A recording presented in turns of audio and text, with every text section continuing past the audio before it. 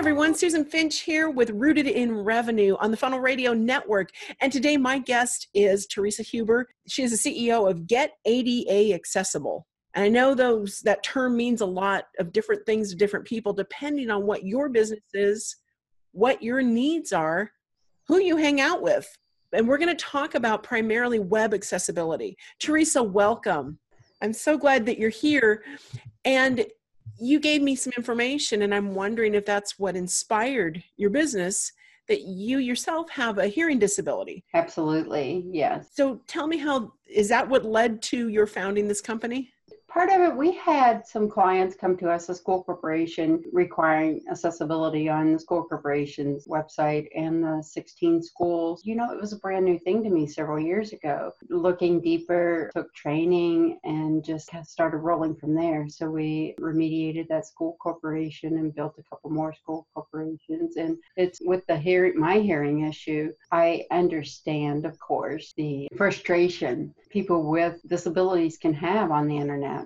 You don't really think about them until, you come across them. Right. And it isn't just hearing. It's not just for hearing people. People with low vision or blind, and people who can't use their hands or whatever their disability is, they use assistive technology. For people with low eyesight and blind, they generally use a screen reader. And a screen reader, they use their keyboard to navigate a web page. And if the coding isn't in the web page correctly, then their assistive technology, their screen reader, doesn't read the page correctly, which doesn't give them a good experience. My experience in the past when I first started building websites was for the city of Anaheim. And this is back in the late 90s, and that became a high priority for them before it was required to be compliant. Before people started complaining, they had to make everybody feel welcome. That included tabbing through things, does it go in the right order? Are they able to increase the size of the font based on their needs? Do they have that control?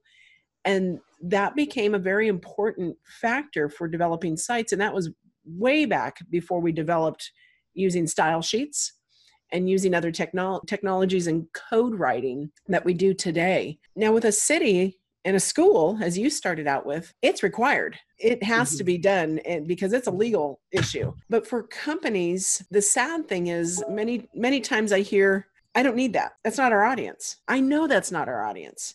It's okay if we don't quite do that so well. We want to spend it somewhere else. How often do you hear that? What has happened is, of course, in 1990, when the ADA was put into law by George Bush, the internet wasn't what it is. But since then, there has been many lawsuits, even for businesses. Part of what you do is you educate people, and you educate companies on what they might believe is true versus what they need to know is true. Exactly. And in some of your documentation, you talk about the accessibility levels. Can you cover those for me or for the audience? All accessibility is the recommendations, and the guidelines were created by WCAG, which is a consortium worldwide, international, same guidelines. And within the WCAG, there's 3 levels of accessibility. There's level A, which is the lowest level. It doesn't give the full functionality to a website. There's level AA, which is what we always shoot for. It's a great level, and it works with assistive technologies. And then there's AAA, which is extremely difficult to get to. It requires a whole lot of, such as a sign language interpreter versus having just closed captions or a transcription available. So it's top level. It's something that people could aspire to. But at level AA, that meets the accessibility needs of those who are disabled. Statistically, I know it varies by website to website and industry to industry, but why do companies think it doesn't really matter? What is the percentage that you run across on average of those that would benefit from an ADA site? Well, I think a lot of companies, of course, they're looking at the cost versus what they'll get out of it. In our society, I would like to hope that people want to include everyone. And if they knew that they were covered under the ADA, just like they are if they have a brick and mortar store, such as having a wheelchair ramp or the bathrooms and things like that. And the percentage of people who have disabilities and the amount of money that they have to spend on the internet, it's pretty presumptuous to think that that is not part of a target market. It could be people such as me with a hearing issue or an engineer with dyslexia. There's so many different disabilities that if you miss all of those people, you are missing a pretty good chunk of your target market.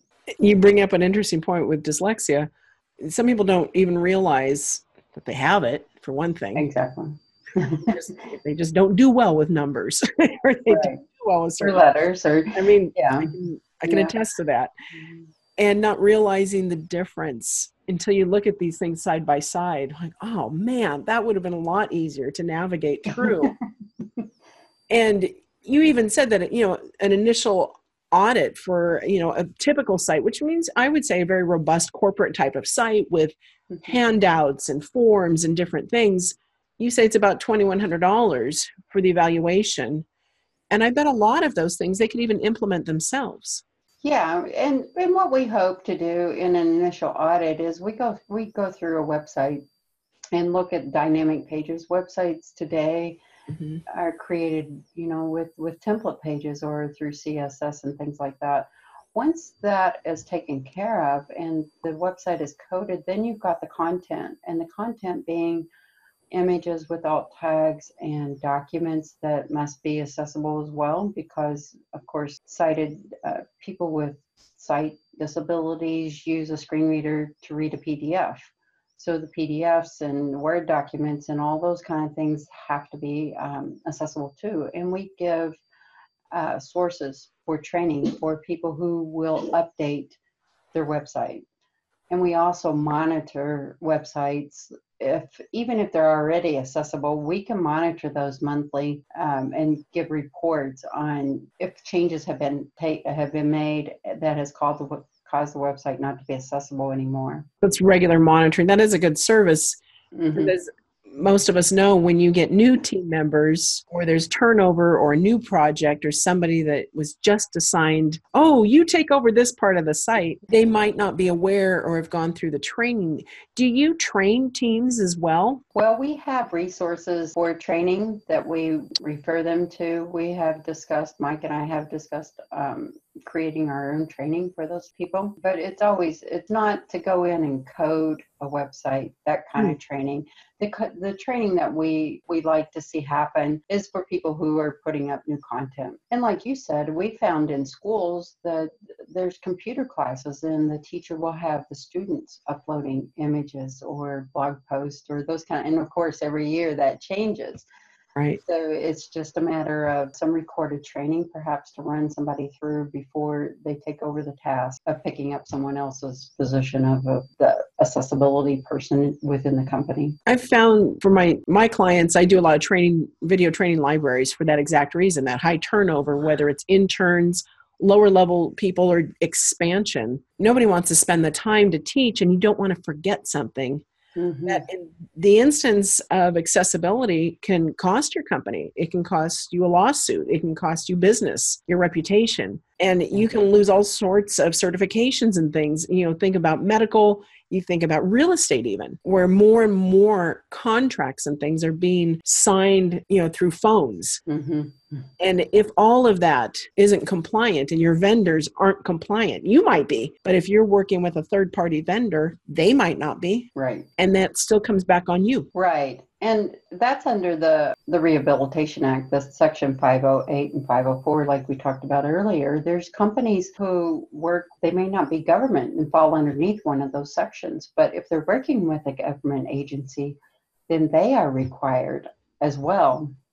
And even if they don't fall under that, then they fall right back into the ADA. The ADA just encompasses everything, every business. Teresa, we're going to take a break here. A little word from our sponsors. We will be right back. This is Susan Finch with Rooted in Revenue on the Funnel Radio Network. And my guest today is Teresa Huber. We'll be back in a minute.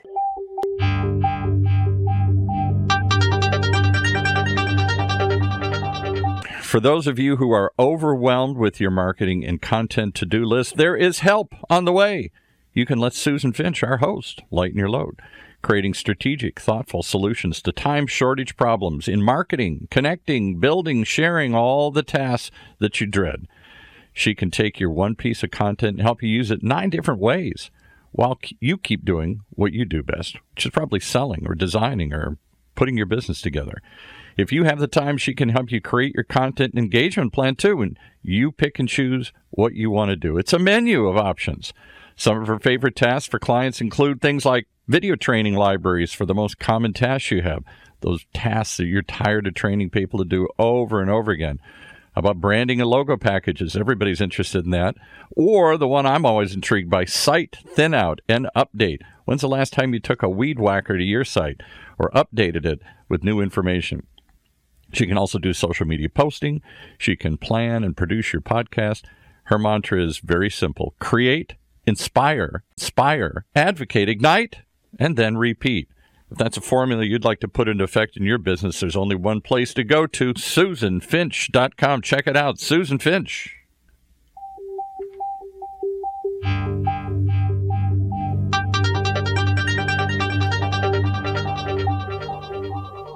All right, everybody. Susan Finch here, back with Rooted in Revenue on the Funnel Radio Network.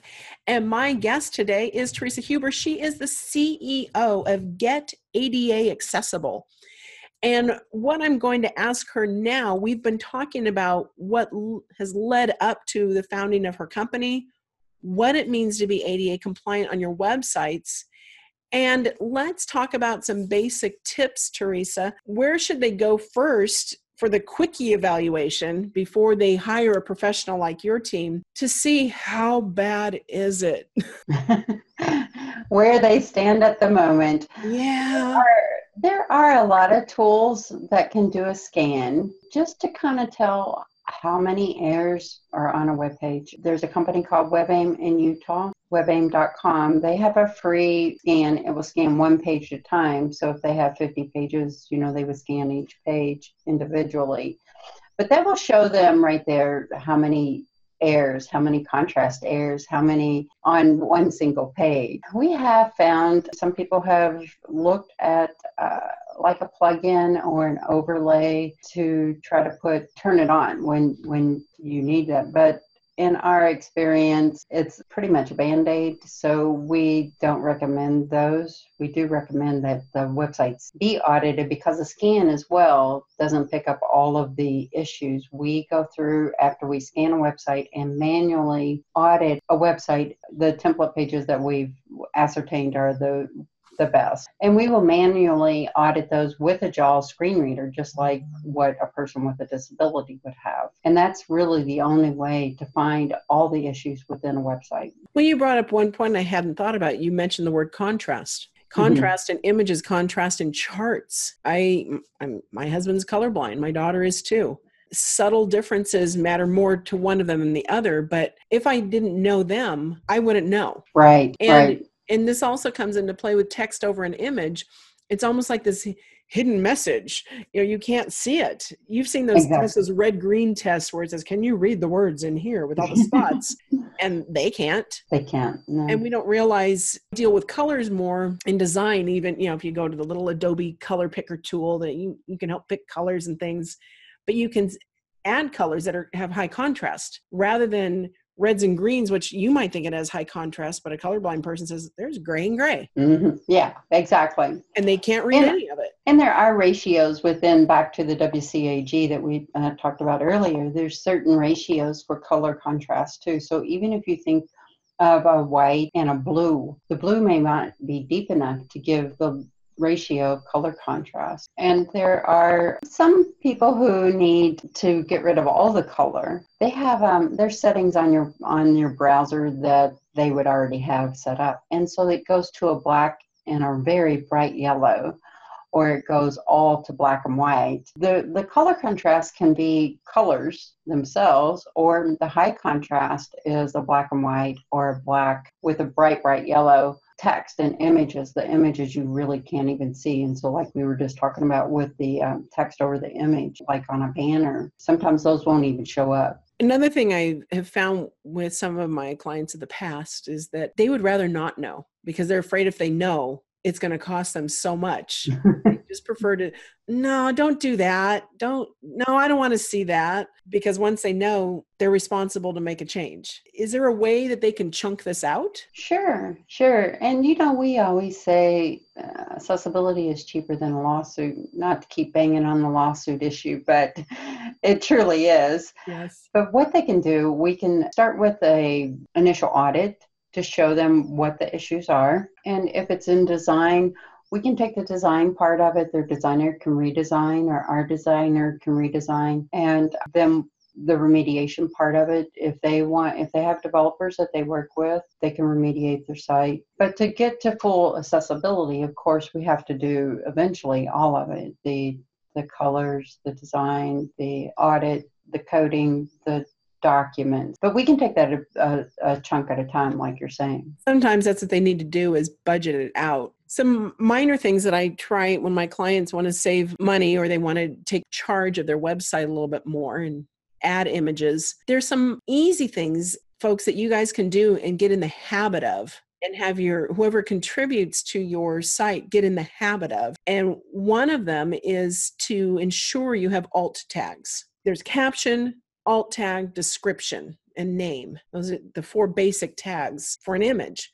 And if you guys are using WordPress, you're prompted there to add something. And it's even kind to say image of, and then give the description. They know it's an image placeholder, but it's still a nice thing. And your descriptions and your alt tags can actually help you in SEO and different things, and your images will come up. So if you're trying to weigh the benefit of it, okay, good. You'll get a payback on that. There. Does that make you feel better? Just because you don't know anybody with disabilities, do you feel better now? You might get something from it. Just do it. Be polite, because sometimes we're also loading on our phones and your images take too long to load because they're fat piggy images. Mm-hmm, mm-hmm. And so that will take care of it. So I know what I'm missing if I need to say, oh, it's a chart that will explain this article. Oh, crud, I got to see that. I mean, and that doesn't even get us into the e-commerce sites. E-commerce sites all need serious descriptions and things. And you have to be able to navigate, and you need to be able to find help, and you need to find support easily. It's bad enough for people with no disabilities when we can't navigate a site because people hide how to contact them, how to reach them, how to process a problem, how to ask a question. Stop making it so hard, folks. Taking even the disability issue out of it. Sometimes we're just in our heads. We don't have that logic that you think we all do, or we're tired of you hiding behind things. Bring it to the front. Make it an easy path. Give us the answers, and then start to think of the deeper questions. What about somebody who's visually impaired in any way, from color blindness to cataracts to whatever it is? People with slight hearing disabilities, to those that just can't hear a certain range. Think about it in your videos. Think about repetitive noises in your videos. Music behind words. Very difficult for people with hearing disabilities. Exactly. Very annoying. And all of us that, the boomers too, I missed it by a year. All of those, what did we grow up doing? Going to concerts, super loud concerts. And so I have more friends in my age range that all need hearing aids because of the concerts that we went to. Our logic is different than the younger people.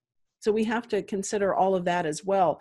Now, boomers and issues with sight, is that an increasing issue? I don't have the statistics on if it's boomers or whatever, but I would assume, but they are active on the internet, actively buying, actively seeking services and those kind of things. So, well, I think younger people too, as they are spending, my son, we thought he had perfect vision, but he's turned himself into a little gamer boy. And so he's doing a lot more close up than he used to, a lot more intense with the screens and the animations and things. Even though he gets outside, he adventures, but he's spending a lot more intense hours doing that. And I do think that also affects them. Yeah, we may end up seeing some of this generation that spends so much screen time.